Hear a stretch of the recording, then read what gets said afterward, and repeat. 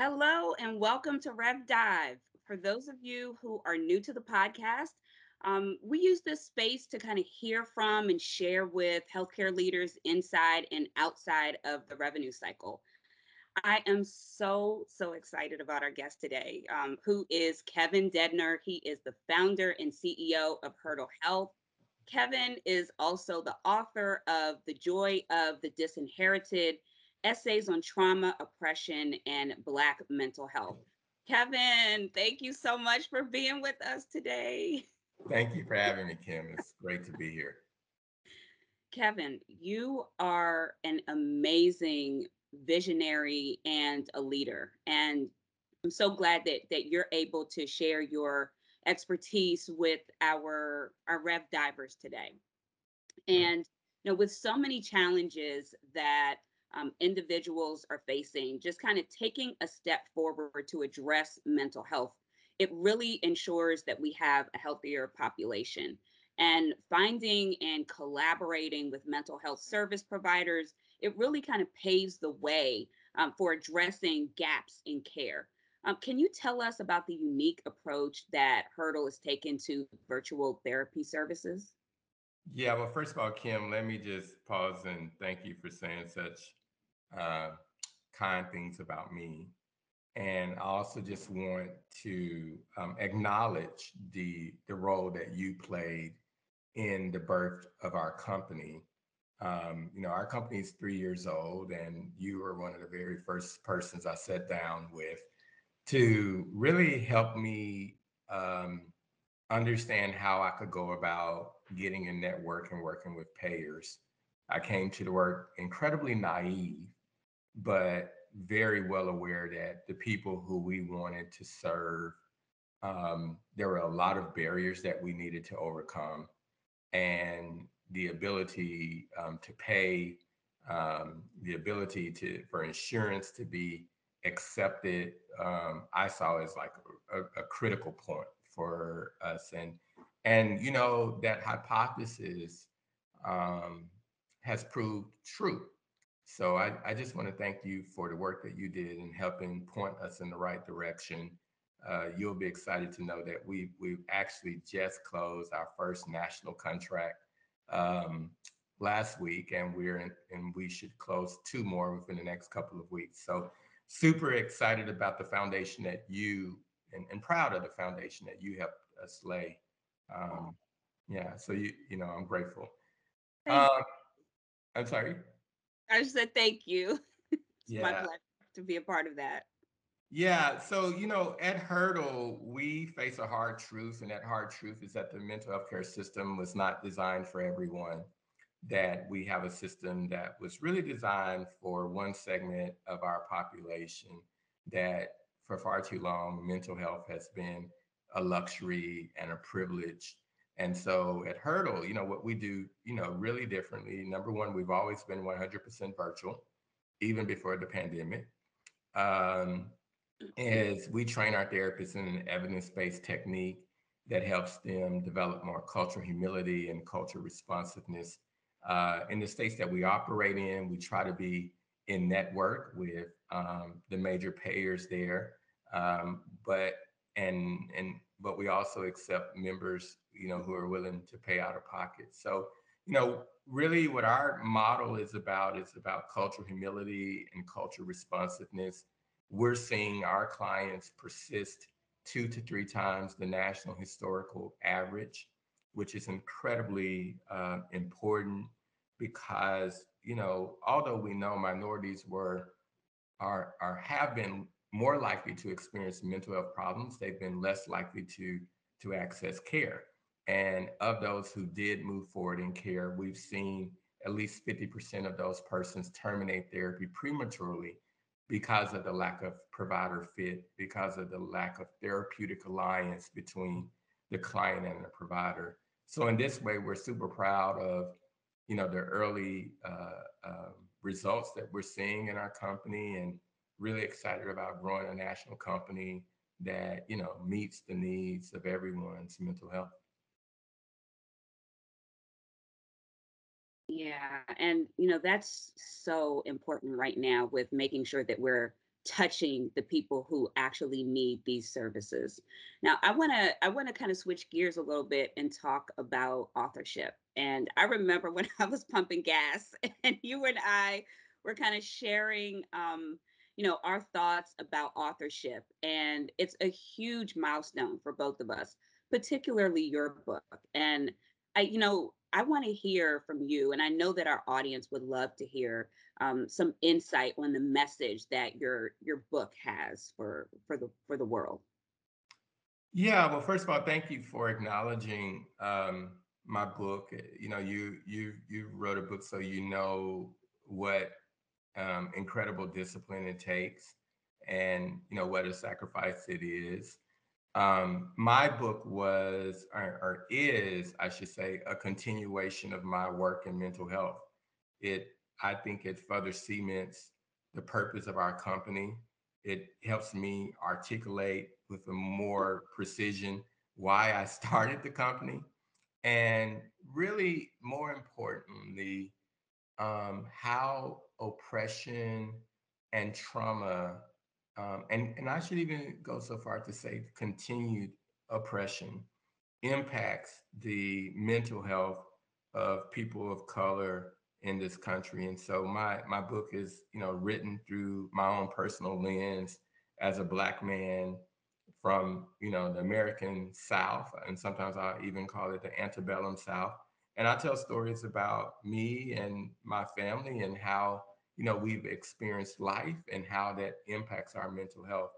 And I think this, as I said, further cements like why we need companies like Hurdle, why we need to acknowledge the fallacies in the mental health system, and in that way, it's a vulnerable offering for people who want to understand more, and certainly in this moment that we're in, where people are trying to understand the Black experience better, like on the heels of the pandemic, on the heels of the social and civil unrest we saw following the murder of George Floyd. Yeah, I think it's super important that we assign narrative to these stories. Yeah. And that's powerful. And what we're seeing across the nation is mental health services just they're really being prioritized more so now, as before the pandemic. We're even seeing CMS increasing reimbursement for telehealth, for behavioral health services. We're seeing floods of therapists coming into the workplace, which is fantastic. Um, what's also interesting is CMS recently, well, last year, they they definitely saw the telehealth originating site waivers as a priority in mental health services. More so, what's fascinating is the office visits haven't been approved yet permanently for telehealth visits, but mental health services have. That shows, um, I think, to anyone who is really looking at the priority of mental health services, that really kind of shows that mental health services are being prioritized. How do you see this prioritization of mental health services impacting the future of the mental health landscape?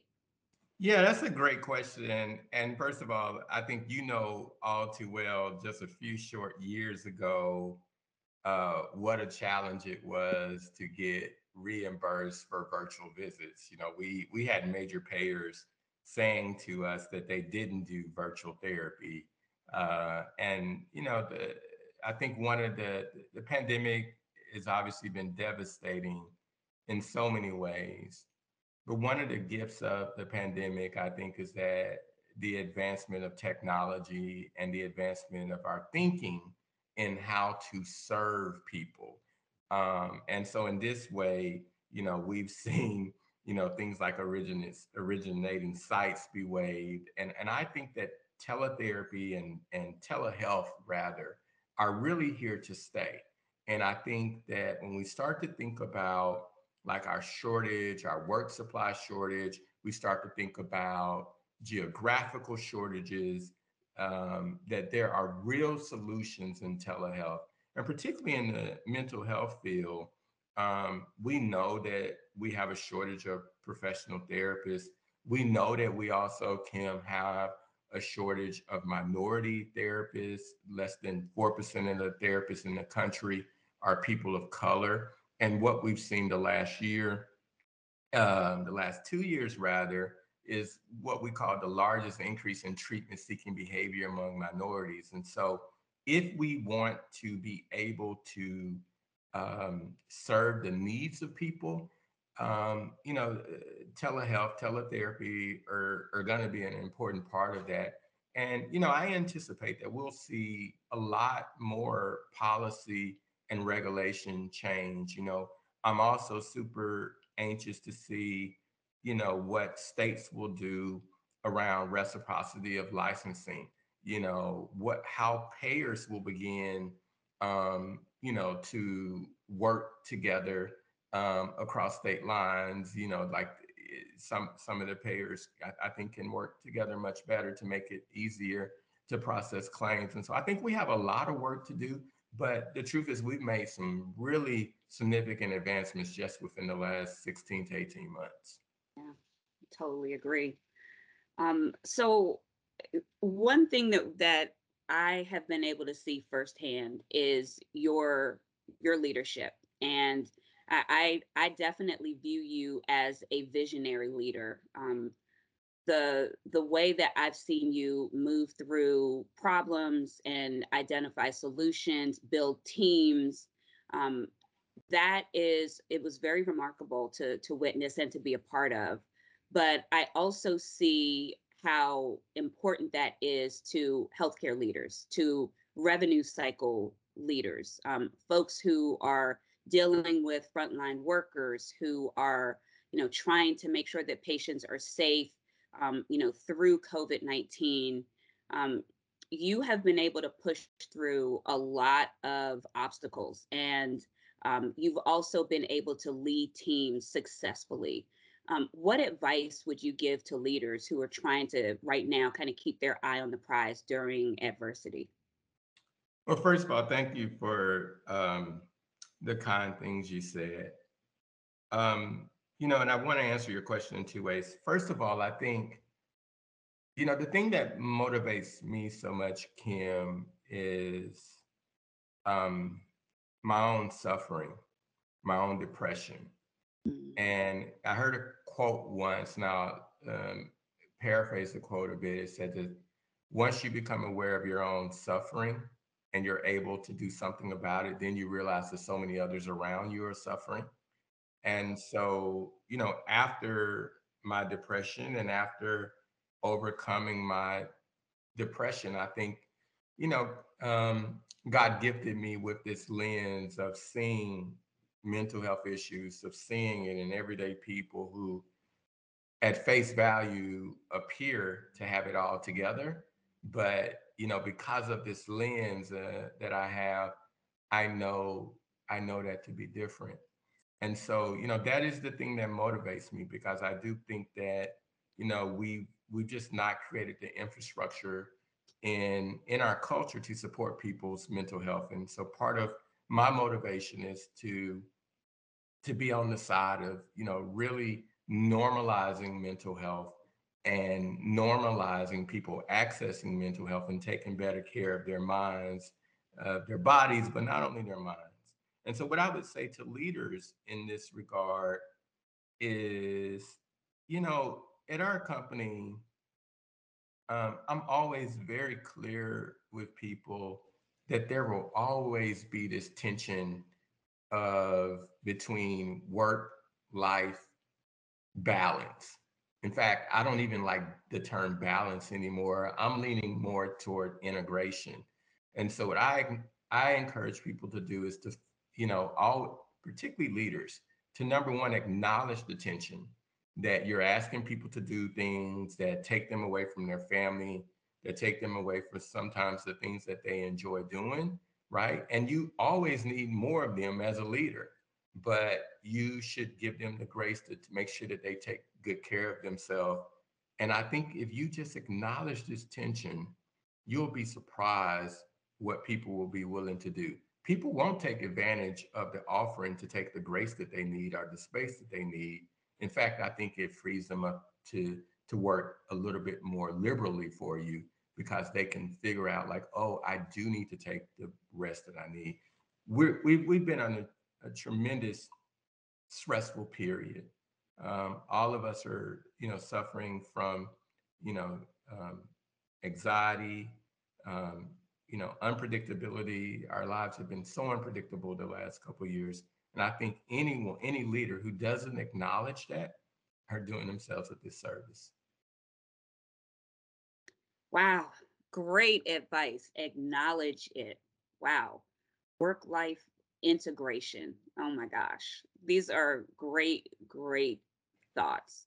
Kevin, thank you so much for being with us today. And it's also really good to see you. Also, you're thriving.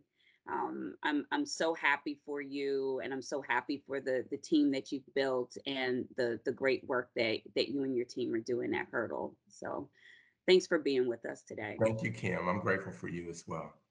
Awesome. Awesome. All right. Well, thank you so much, Rev Divers, for joining us today. Until we meet again, Rev Divers, keep diving into those Rev cycles.